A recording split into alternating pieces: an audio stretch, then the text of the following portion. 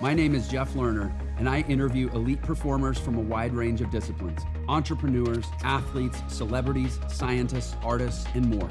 This is Unlock Your Potential. Welcome to another episode of Unlock Your Potential with Jeff Lerner. This is your host. So excited to be back with you, having amazing conversations with amazing human beings. Today, we are joined by Tanya Dalton, founder and CEO of Inkwell Press Productivity, a company that provides training and tools for women entrepreneurs. She's also best-selling author of multiple books, The Joy of Missing Out, which was one of the top business books of 2019, and most recently, On Purpose, The Busy Women's Life Guide to an Extraordinary Life of Meaning and Success. She's a coach. She's a speaker. She's been a top-ranked entrepreneur in her own right, grown a really successful multi-million-dollar business, and also runs one of the top business podcasts on iTunes called International Advantage. Tanya, so glad to have you on the show. Welcome. I'm thrilled to be here. Well, I'm really happy to have you here. And I am going to, first of all, just acknowledge that I have long lamented, and I'll give you a little bit of context on saying this. So I run an entrepreneurial education company, and we're a platform. So we bring together educators and entrepreneurial leaders and such from kind of all around the space and create this amplification platform. And I'm like, where are all the women? Like, why are there not more really strong, awesome female leaders leading female entrepreneurs? And so I just want to say right out of the gate, I think it's awesome what you're doing. And I hate mansplaining stuff to women. I feel like it's like, so like, oh, let me tell you what to do. Like, I'd rather them learn from you. And maybe, by the way, if you're a female in my audience, I'm not saying I'm not really grateful for you. I don't want that to come out the wrong way. Anyway, now that I put my foot in my mouth. You better crab walk that one. Yeah. Okay. Roll the tape back. Anyway, thank you for doing what good. You do. We don't like being mansplained to either. So it all works out. No, but it's true. You know, we need more women in this space talking about leadership, talking about growing their businesses. The truth is only 2% of women-owned businesses achieve the 7-figure mark, which is kind of an abysmal, status, to share. For men, it's 3.5 times that. So there's definitely some things that we have to overcome as women to really step fully, completely, and wholly into our businesses. So that's really what I help people do: step into the visionary role in their business. All right. I never know where these conversations are going to go. Sometimes it takes a while to materialize. Now I'm very clear very quickly here. You're saying that a male entrepreneur is 3.5 times more likely to achieve 7-figure results. Yes, that is the truth. And they're 3 times more likely to get capital and funding than a woman-owned business. Mm-hmm. So those are two separate. They're separate statistics. Yeah, so they're separate statistics, okay. But. Yeah. Mm-hmm. But yes, that's definitely one of the challenges, and that's one of the things that becomes difficult as a woman. I like to say that as a female entrepreneur who's achieved and exceeded the 7-figure mark, I'm told no all the time, that there's nobody else in the space that looks like me. Or when we were talking before we hit record, when I first brought my book to market, my first book, The Joy of Missing Out, I had 7 offers from publishing houses because they said there had never been a book written by a woman for women on productivity, on creating productivity systems and really diving into what that looks like.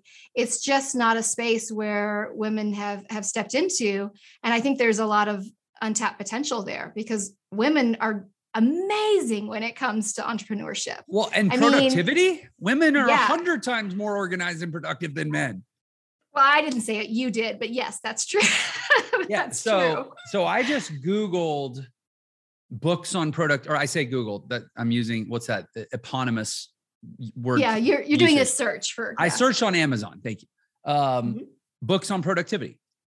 And there are over 10,000 results by, I'm just going to read you first names: Rob, Carson, Chris.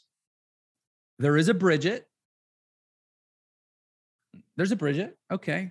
So James, Brian. Yeah, you get the point. Stephen, Cal, right? Michael. Right. I mean, the really well-known books are, it's pretty interesting. So where, okay, there's long form historical bias and prejudice and all, there's been a lot of progress and blah, blah, blah. But like right now here, 2020, it's 2022. I got used to saying that. I know we're not used to it yet. That's actually like, it's baffling to me that this is even still like a thing. Yeah, it is baffling that it's still a thing.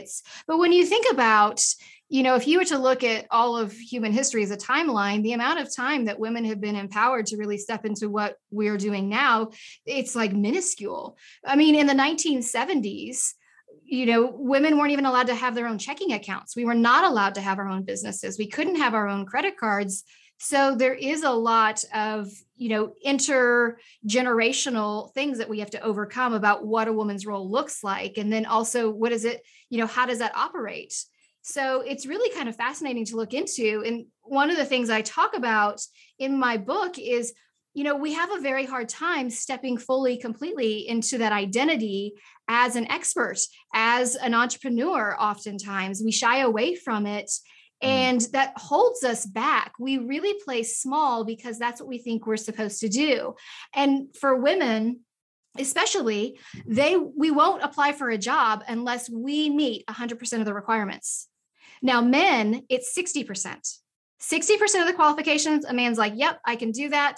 If a woman has 60%, she goes, nope, not there. Not there at 80, not there at 90, 100%. It's kind of crazy. Like, we feel like we have to check all the boxes in order to see ourselves as an expert. Is that because you do, or is that because you have an inadequacy hangover from past generations? I think it's both. I think there's a lot of pressure to be nice and to play nice. There's the whole softening that we do with the term boss. I talk about this in the book On Purpose as well. We soften that word boss. We say girl boss or lady boss or boss babe. What's wrong with just being the boss? But the problem is we associate that word boss with bossy.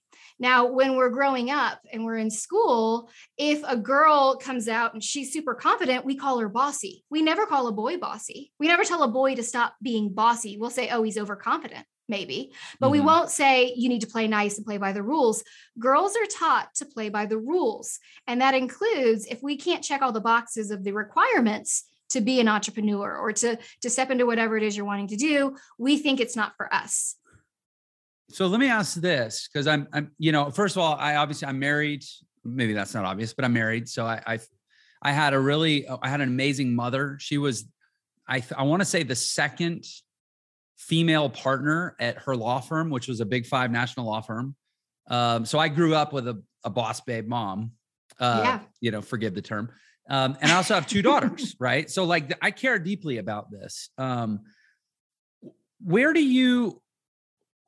It seems like in the modern entrepreneurial world, entrepreneurship has really changed, at least as I see it, where it's a lot about authenticity.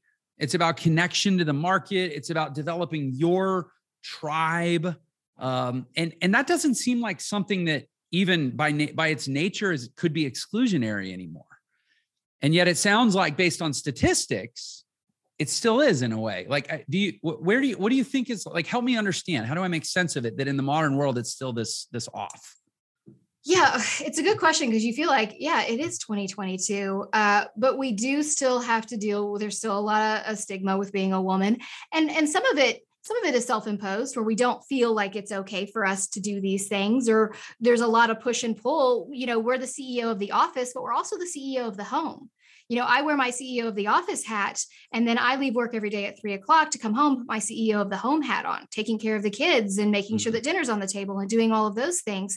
So there's a really interesting push and pull that happens with women. Nobody ever assumes when you're having a baby that you, as a man, are not going to come back, but they assume that a woman probably won't come back. Right. Or, I know successful entrepreneurs who run 8-figure businesses in the 50 million range, who've shown up to meetings and somebody will say, who's watching the kids? What do you mean who's watching the kids? I have a nanny, of course, or somebody, or my husband's watching the kids. A lot of the women that, are in my range, their husbands are either, working. My husband works for me. My husband is my CMO. He's worked for me since 2009. Or their husbands are at home taking care of the kids. And there's nothing wrong with that. These roles are shifting and changing. It's just a lot of our mindset needs to change with it. I think right now there is so much opportunity for women to step into. There truly is. I was talking to someone the other day about speaking because I love to speak on stages.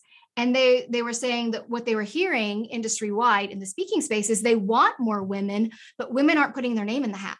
They're not saying, hey, I'm here, I can speak on these topics.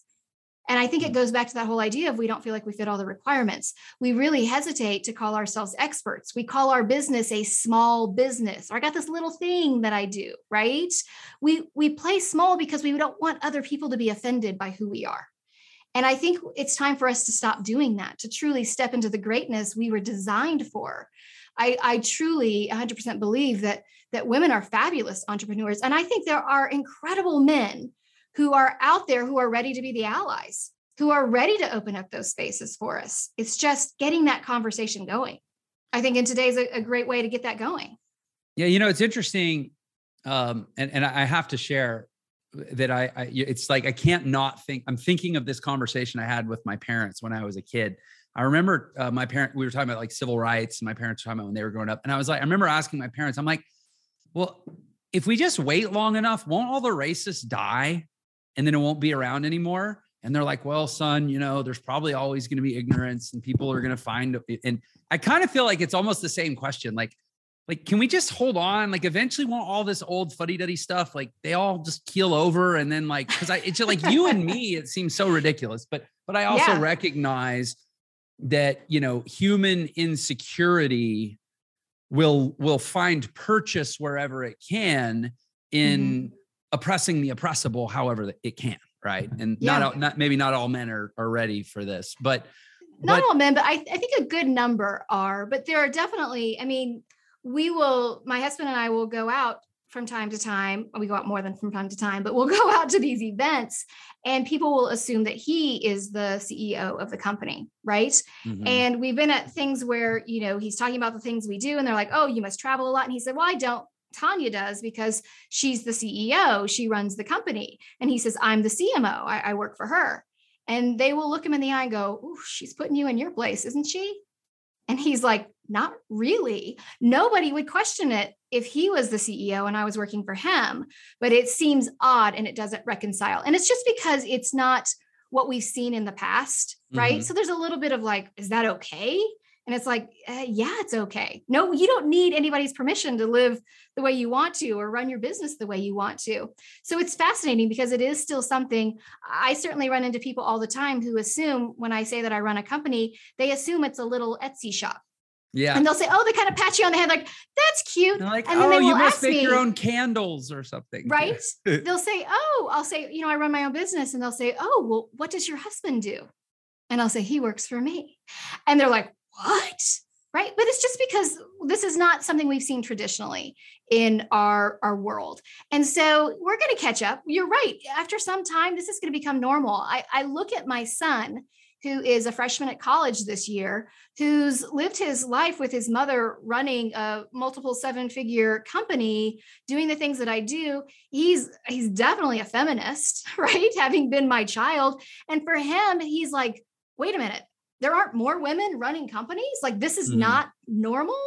And so it's fascinating because it'll change, but we just gotta, we gotta give it time to change. And as we also need to break down the walls. Yeah, we do. But it was interesting as you were talking about it, because you said something about, I don't remember exactly how you said it, but it was people being kind of scared to step into their full ownership or leadership or self-expression, just kind of like they're not dominant, but like they're really living fully out loud type of experience of life. Right. Right. That's not actually just women. And I'm saying this from shepherding a lot of people into the entrepreneurial journey. I run an ecosystem where we have thousands of people sort of planting their flag and saying, I want to become an entrepreneur. That's actually like the hardest thing for people in general. It just seems, is to like go from, I clock in, I get paid by the hour, I get told what to do.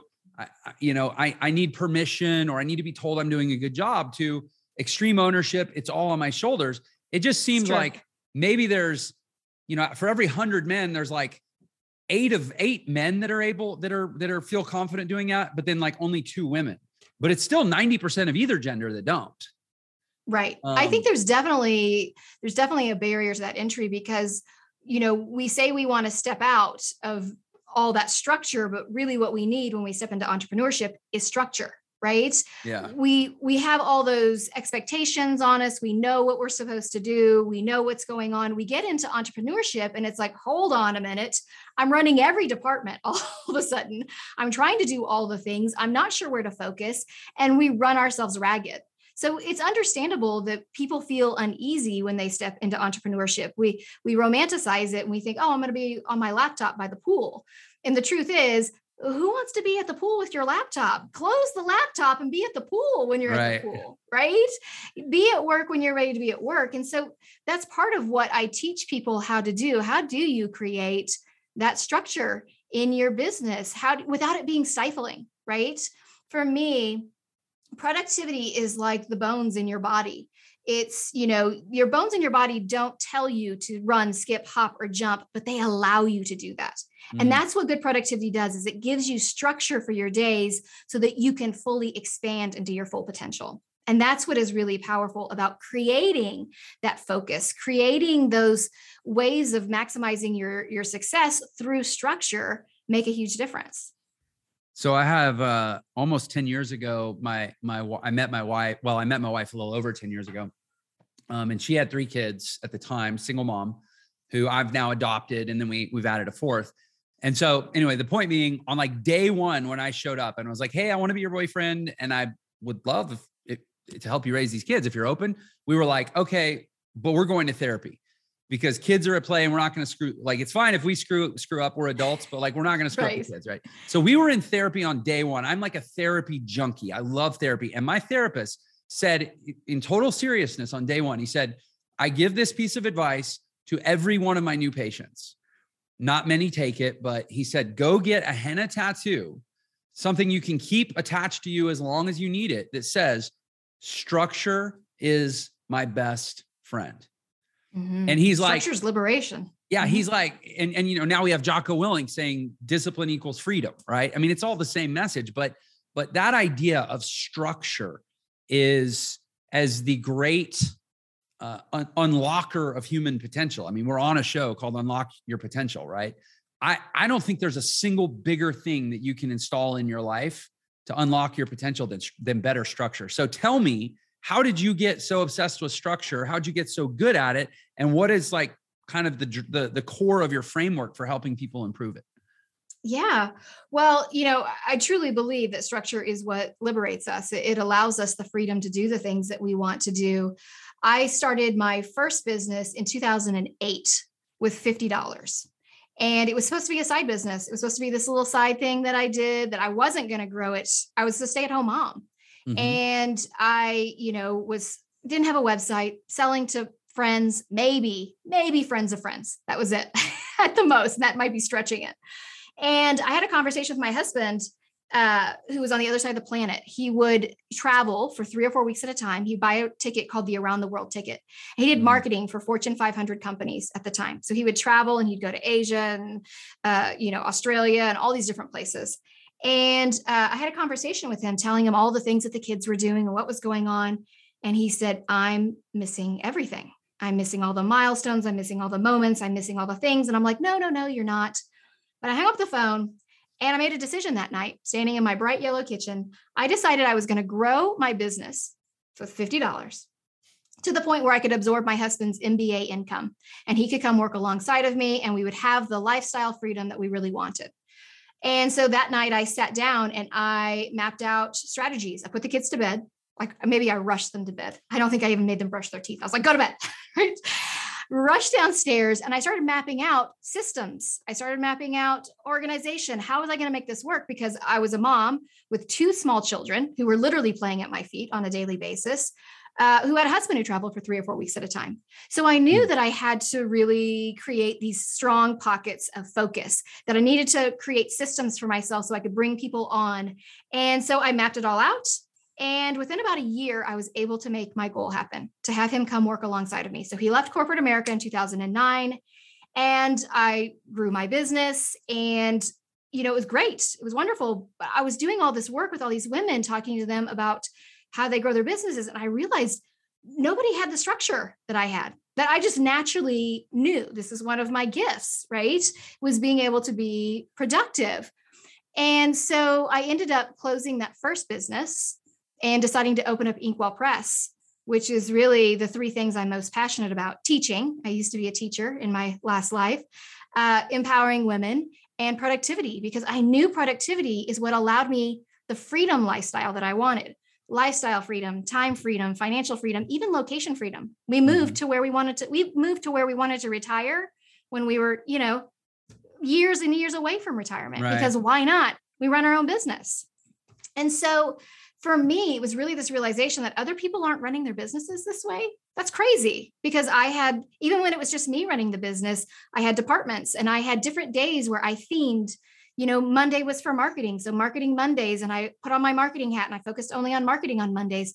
Tuesdays was for, innovation. Tuesdays was for operations. Wednesday was for shipping. And so really compartmentalizing that and allowing myself the laser focus, and instead of trying to do all the different things on a daily basis, really zoning in and getting that focus allowed me to work. And I was working literally at that point, maybe 2 days a week, because I worked on the days my kids were at preschool and Mother's Day out. And then, I continued to, when they went to school, I ramped it up and started doing, spending more time on it.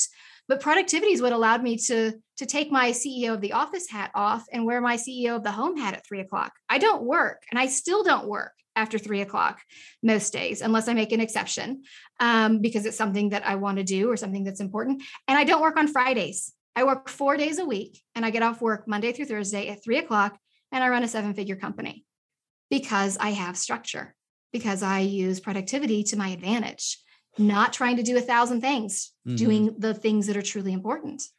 I'm so it's actually funny and very nerdy how excited I will get having a conversation about productivity, structure, frameworks, operating systems.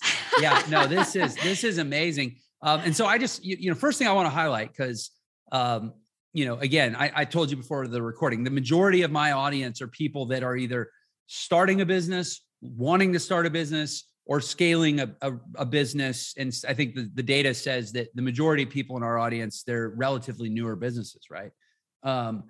You all need to hear this, that Tanya, with $50, a husband who's gone more than he's home, kids that she's taking care of, you've scaled a 7-figure company not because you're better or smarter, or although you may be those things, but because you are more organized. Basically. I like to say, I'm not special. My mom, yes, thinks I'm special. My husband thinks I'm special, but I'm really not special in that I have anything that anybody else doesn't have. Honestly. So if I can do this, I truly believe, and I know that anybody can do it. And what was that business? What was the first business? My first business, it's very niche, very specific. So I was, and this will kind of date with me how old I am. Because it was 2008 and we didn't really have smartphones with pictures of our kids. And people would ask me all the time for pictures. Oh, let me see the pictures of the kids. I'd be like, listen, you're lucky I showered today. Like, I don't have pictures of my kids. Right. So I ended up deciding I wanted to put pictures of my kids on pieces of jewelry that then I would have it with me all the time, like necklaces, bracelets, things like that. And, my friends started buying it, which was why I had the $50. And then I decided, in that moment, what? I'm going to niche in on this. I'm going to really be specific. I'm going to niche in and I'm going to sell to photography studios. So I'm going to work with professional photographers and they're going to resell my jewelry to their clients. So that's what I did. I created photo jewelry with these really high-end photography studios. And that's what I started off doing. But I had a moment, to be honest with you, in about 2013, where I looked at my husband and I said, I love you. I love working with you, but I don't love what we're doing. It wasn't truly what I was passionate about. It fit the need of okay, I want to scale this business. And so if you don't mind me asking, how big did that business scale? It was 6 figures. That one didn't get to 7 figures. But still, as a single owner operator of a multiple 6-figure business, you're making a big time Fortune 500 salary equivalent. I was making more than a Fortune 500 salary. Yeah. And so it was wonderful. It was great. And because it was jewelry, it was small, I ran it out of my house. And I literally only worked on days that the kids were at preschool. And the reason I'm leaning into these details, forgive me, is because I just think a lot of times, and again, for an entrepreneurial or aspirationally entrepreneurial audience, a lot of times they over convolute what it means to be a successful entrepreneur. You can run a $500,000 a year business and have an incredible life. Well, the truth is, and this is the God's honest truth, I've met business owners who run $32 million companies who are only making $32,000 in profit. So, we look at those numbers a lot of times. We think, oh, it's super flashy. What's your take home? What's your overhead, right? What are the real metrics you need to be looking at? So yeah, I was a 6-figure business, but I had no overhead at all, right? And what was great is when I just made the decision to close up that company, open up Inkwell Press, I had this whole backpack of knowledge that I took with me, right? All this information, all the things that I wasn't going to do again, all the things I wanted to do again, all the things I had learned. And I was able to scale Inkwell Press when I opened it up. I scaled it to 7 figures in 18 months, and I had 3 employees, me, my husband, and one other person. And we got to 7 figures in 18 months. Yeah. It really is about creating the structure. And it's not about taking more time. We think that productivity is about doing more. Productivity isn't about doing more. It's doing what's most important. It's looking at your life. It's looking at your business and figuring out what are the things that move the needle, right? What are the things that are making the biggest impact? And then focusing your time, your energy, your money in those areas, because it's going to make the biggest difference. So I have so many questions. But yeah, first of all, I just want everybody to capture that snapshot. 18 months, 7-figure business, 3 employees, 2 of them at least clearly working from home. So like virtually no over, and especially you're distributing products through other people's retail channels. You don't have a lot of physical distribution infrastructure. Like, I don't want to ask your pride. No, I did. I was selling online. Yeah, I was selling online also. I mean, we still sell online. I still have inkwellpress.com. But you also sell through like Home Depot or Office Depot. Staples and stuff. Not Home Depot. Yeah. Everyone says Home Depot instead of Office Depot. I don't know what it is. Some Depot. But yes, it's all Depot. Right. Office Depot, Staples, Office Max, those stores as well. Yes. But when I first started, to keep the overhead low, we literally had pallets delivered to the front yard, and then I brought them in, and they were in a spare bedroom in my basement. I mean, you do what you have to do when you're starting off. You got to be scrappy. You have to. And when we just made the decision to close the one business and open up Inkwell Press, we went 6 months without any income. My husband works for me. So if I closed one business, we had no money coming in. Mm-hmm. So we had to tighten our belts, and we had to really think about how are we going to make this work. And so that's what we did.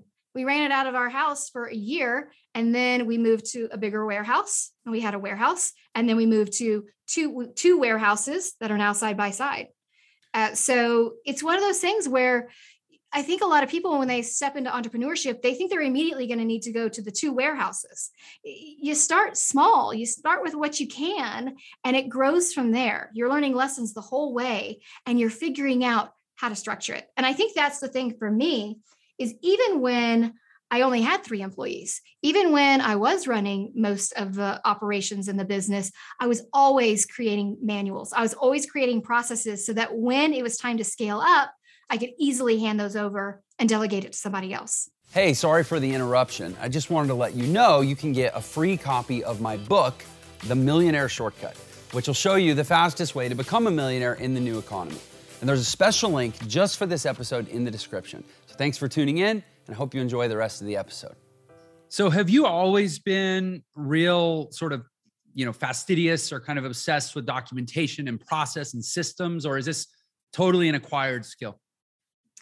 I would say it's probably something that I've always loved. Like I love watching, like I'll watch things on the Amazon warehouses. Right. I'll watch how the Amazon warehouses do fulfillment. And I'm like, okay, what can I apply to what I'm doing? And I'll break it down because I'm not interested in being Amazon, but how are they doing it? Oh, they've got this bin system. Okay. I'm going to do a bin system. Okay. How are they moving things through the shipping area, through fulfillment? Our fulfillment is like tight. We ship incredibly fast. with, very little margin of error for a very small company. I mean, we still don't have very many team members because we don't need it. I think people get caught up too in like, I need a big team. You don't need a big team. You don't need a lot of capital. I mean, I started with $50, right? You don't need a big team. You don't need a lot of the things that we think looks really good. You don't need the fancy office that we see on Pinterest. Yeah. What you need is to focus in on what's going to really move the needle. And then as you grow, you start adding those things on. My first 150 episodes of my podcast, I recorded in my closet, for crying out loud, right? And it was a top, productivity podcast. It was nationally ranked and iTunes noteworthy and all those things.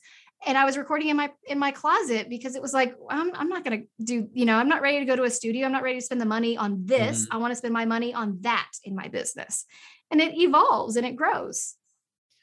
So, this is such a perfect conversation. I'm so glad we're having it. I, through my business Entre, where I'm literally like an evangelist for exactly what we're talking about, which is, I think in the modern world, this whole like fast company, Silicon Valley tech VC startup culture mindset sort of image has completely hijacked entrepreneurship, where people think like, oh, I'm going to be an entrepreneur. That means I need to move to Menlo Park and hire developers to build an app.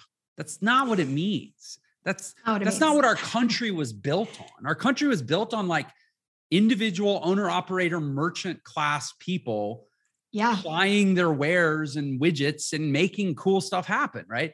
And like, I'm trying to bring it back to that because I think we live in a world now where it's like, either I go take massive risk trying to become a billionaire or I just get a job. Right. There's no in between.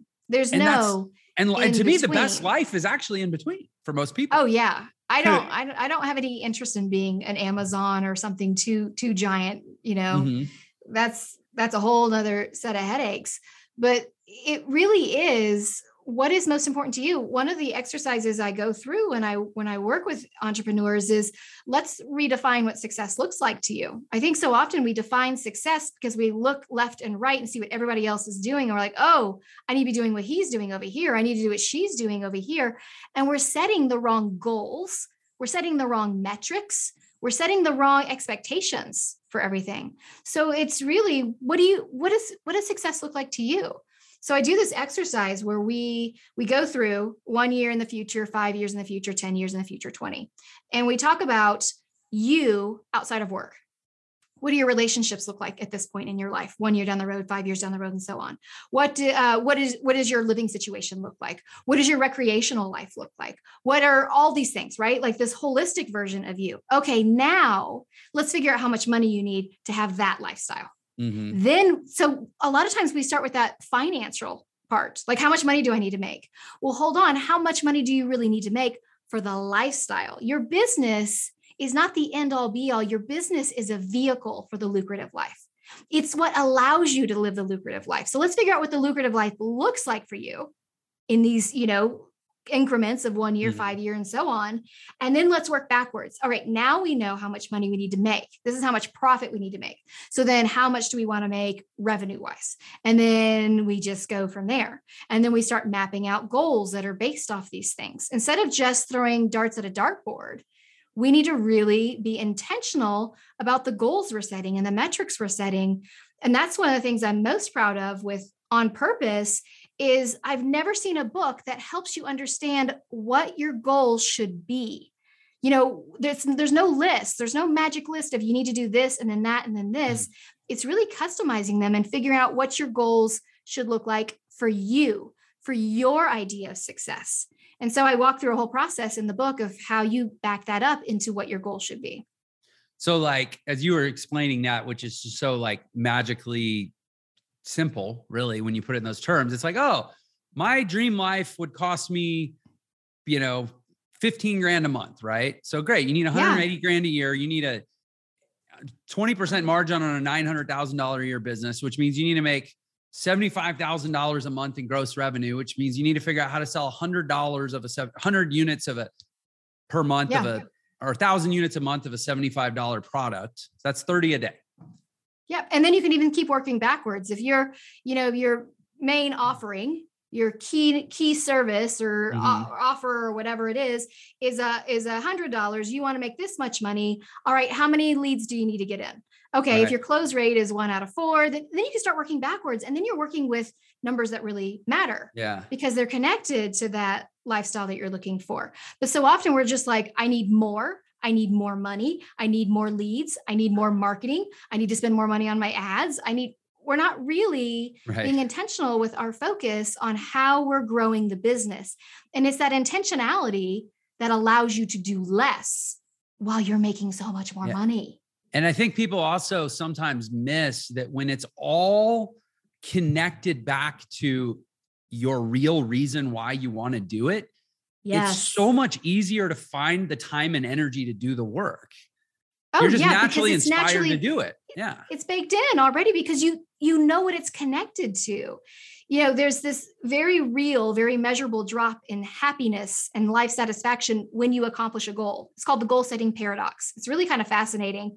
And the reason why we experience that is because we think there's this magical moment when we cross the finish line of whatever that goal is. When I make 6 figures in my business, then I'll be happy. When I get my first client, then I'm going to be happy. Whatever it is, right? But the truth is you get there and that happens and you're like, oh, now what? I don't know what to do. So you feel unsettled. But if you connect what you're doing to that big, bright future, that vision you have of where it is you want to go, that becomes a stepping stone. Oh, this is amazing. I did this. I know what I'm going to do next. Right. And so you take a moment to celebrate and then you're off and running for the next thing because it's created a springboard. It's created momentum because it is all connected and it's connected to what is important to you, what your idea of success is, what your life should look like, because it's what you want and your family wants. So this feels, and I may sound like just like a sexist prig saying this because I'm just creating this dichotomy that's probably artificial, but that feels like a very female, that feels like what would be a more naturally female way of approaching business, which is this more organic, integrated, holistic approach. Whereas the guy is like, well, I just need to make more money and have a nicer car and be more impressive in this. Are you saying that actually women don't naturally do what you're suggesting and that and that's obviously why you have to coach them in that direction? Is that because they're taking what they think is the manly script on how to run a business? Why aren't they thinking family first anyway?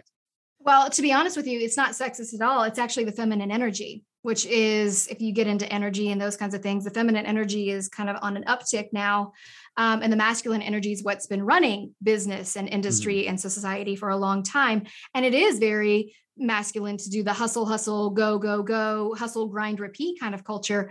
This approach is incredibly feminine. And the reason why more women aren't doing it is because most of what we're being taught is what's been taught for the last century, which is go, go, go, hustle, hustle, hustle, go, right? And is very masculine. And when we say masculine and feminine energy, it doesn't mean man or woman, because we all have those energies within us. Right. Men and women both have masculine and feminine. And I will tell you, you're speaking to a confidently feminine man. I'm totally comfortable with that. So yeah, which I think there's more men like that who are like, oh, hold on a minute. We don't have to do it this old way. It is an old dichotomy. It's, these obsolete, outdated models that are being refreshed. And I think that's what's exciting about right now is you can step into these more feminine ways of running a business, and you can run a successful business by doing it. Yeah. And it's interesting. Although I'm not quite sure we're going to go right to putting this in the brochure. What you're helping me realize is that in large part, what my company Entre is actually out there espousing in the market is sort of a more feminine approach to entrepreneurship. It's like recapturing entrepreneurship to be this more like holistic, family-centric, lifestyle, supportive vocation or venture, as opposed to just this like wheel that you can grind yourself to death against. And that's what I'm actually trying to help people realize is like, this is how to have, you only get one shot at being alive. This is probably your best shot for the average person. This is it. Start a business. This is it. And this is the truth. We go into business because we do want those freedoms. Like I said earlier, financial freedom, time freedom, location freedom, right? All those freedoms. And then we find ourselves playing by these old rules that chain us to this idea of like, go, go, go, grind, grind, grind. And we lose sight that we can run our business on our own terms, that we don't have to do what everybody else is doing. In fact, not doing what everybody else is doing makes you a disruptor. It makes you stand out. And it's going to be a lightning rod to attract the right clients for you.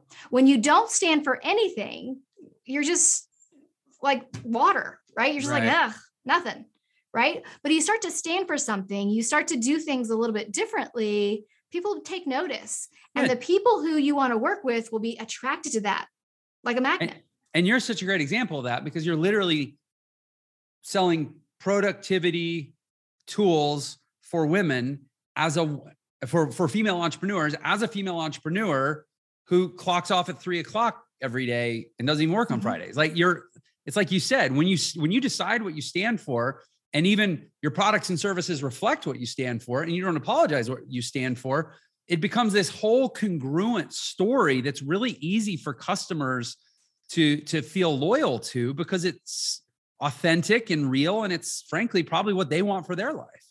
Yeah. I like to say I eat what I cook. Yeah. I don't just talk about productivity. I'm not one of those people who's like, oh, this is all theory or I actively live my life where my business is aligned with my values. I treat my team in alignment with what my purpose is. I make decisions for my business, even when it might seem crazy to the outside world. And I do make decisions that sometimes people think that's insane, but I do it because I know it's aligned. Mm-hmm. So I think it's really, really important. Yeah. I feel that. I feel that too, that alignment. There's times literally today, I sent off a message to our marketing or our copywriting team. And I said, guys, I don't want to be a marketer anymore. I'm just a messenger. I just speak my truth. If you guys need a call to action, or you need me to have a certain avatar in mind, or you need me to curate the message or tailor it or shape it a certain way, that's fine. Direct me, produce me. But me, I'm just going to be riffing truth. And that's all I want to do. Right. And because the more I do that, the more aligned I am, the more the business seems to thrive. It's true. The business thrives automatically when you're doing things that are in alignment because you're more energized for it. If you have a team, they're more energized just by proxy, right? Yeah. And your customers and your clients, they stop being return customers and start becoming loyal customers. Loyal customers are different than return customers in that they return time and time again, regardless of competition, regardless of price, because they have bought in on you. And that's the thing is people buy from people. They don't buy from companies. When you're a company and you feel like you have to play that corporate line of like, I can't stand for anything, nobody's really, polarized towards you. Yeah. So stand for something. It makes a huge difference. So I couldn't agree more. I mean, we're a pretty my business is pretty ideological. Like, you either love us or hate us, and we're fine with that. And that's okay. Yeah. Yeah. So let me ask this: what is the joy of missing out? Yeah, the joy of missing out is really actively choosing to miss out, to say no to more things instead of feeling like you need to do everything. I think we get really caught up in this idea that #all the things, right? I need to do all the things. I want to do all the things. And I truly believe that happiness is our birthright, that there is joy and happiness in the cracks and crevices of our everyday life. And when you actively choose to miss out on all the other noise, that's when you can find happiness on a daily basis. It really is, at the heart of the joy of missing out, the heart of anything I teach. It's what I call small, huge movements. So simple to do, easy to implement, yet monumental in the impact it can make in your daily life. Little tiny tweaks to find that joy on a daily basis. And a lot of it comes through having good productivity, having good structure so that you can truly enjoy what you're doing. That's why we go into business, to enjoy what we're doing, right? So why are you doing things you don't like? Yeah, it kind of feels like, what we say a lot in our world is that good is the enemy of great. And there's all these good things. There's so many good things to say yes to. Yeah. But the few great things won't be there unless you actually say no to a lot of good things. Yeah. Well, every time we say yes, we're saying no to something else. So every time we say yes to an opportunity or yes to, a project, we're saying no to something else. And oftentimes what we're saying no to are our own passion projects, our own priorities, our family, our free time, right? We're saying no to those things because we're worried about making sure that we're doing all the things. And I can tell you, when you choose to do fewer, you'll do them better and you'll feel more excited about it. What do you see when you go in? I assume you get a lot of people coming to you with like a dumpster fire saying, please help me put this out. It's all overwhelming and I can't keep track. Yeah. What do you see as kind of the common pitfalls or situations that people create, and how do you solve them? I mean, I know that's a huge question for a relatively small amount of time we have left, but like, what's like 2 hours? Yeah, exactly. But like there's something that there's somebody listening that like needs help and what they need to do. It's really taking time to define your North Star, your mission, your vision, your core values. Those become the filter for everything you do. And I find that most people don't take that time. They feel like, oh, that's for big corporations, or that's just corporate speak, or those kinds of things. Truly deciding the direction you want to go in, that becomes your filter to know what to say yes to and what to say no to. Right? It helps you decide which products you're going to offer or which offerings you're going to have, who your ideal client is. All of that determines that. That becomes your filter for everything you do productivity wise. In The Joy of Missing Out, the first section of the book is called Discover, because we discover what is your North Star. What is your mission, your vision, your core values? Let's use those. And then those filter out everything else, because there's a lot of noise that comes our way. And there's a lot of expectations from not just ourselves, but also from society, right? People throw things to you all the time. We need to know where we're going. And when you don't take time to define the destination, like we talked about earlier with defining success, right? Then how do you know where you're going? It's like jumping in your car and thinking you're going to go from, California to Florida without a map or without GPS. We want to define where we're going so then we can map it. And once you get that figured out, it's like, okay, now we can create the structure. Now we know what our goals need to be. Now we know what our next moves are. I had no idea what your answer was going to be.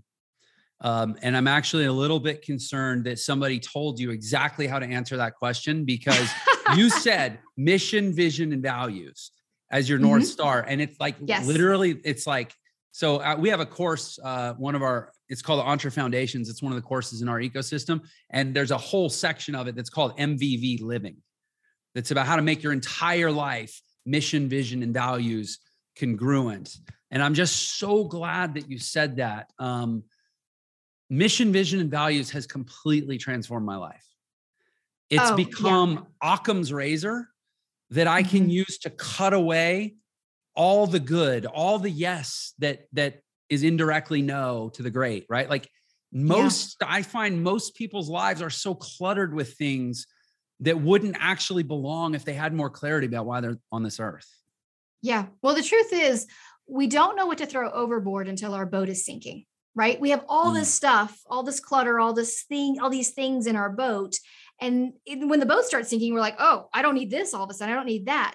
We don't take that moment of clarity on the front end, right? Or even if you've already started your business, stopping, getting that clarity with your mission, your vision, your core values, that allows you to see, oh, I should have never had this in my boat at all, right? Yeah. Or I need to throw this out.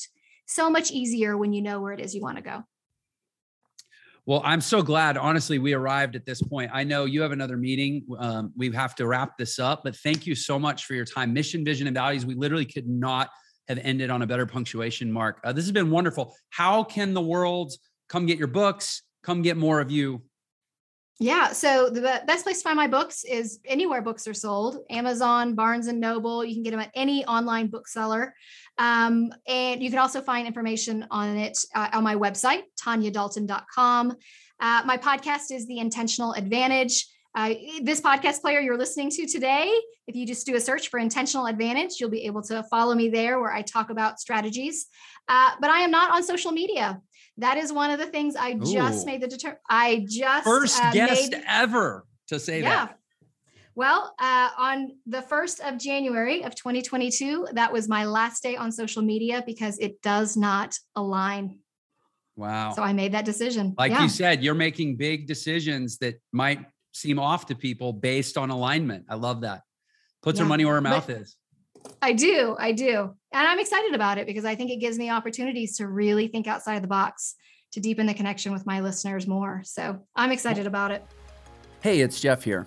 If you liked this episode of Unlock Your Potential, it would mean so much if you would like and share the episode on whatever platform you're listening or viewing on.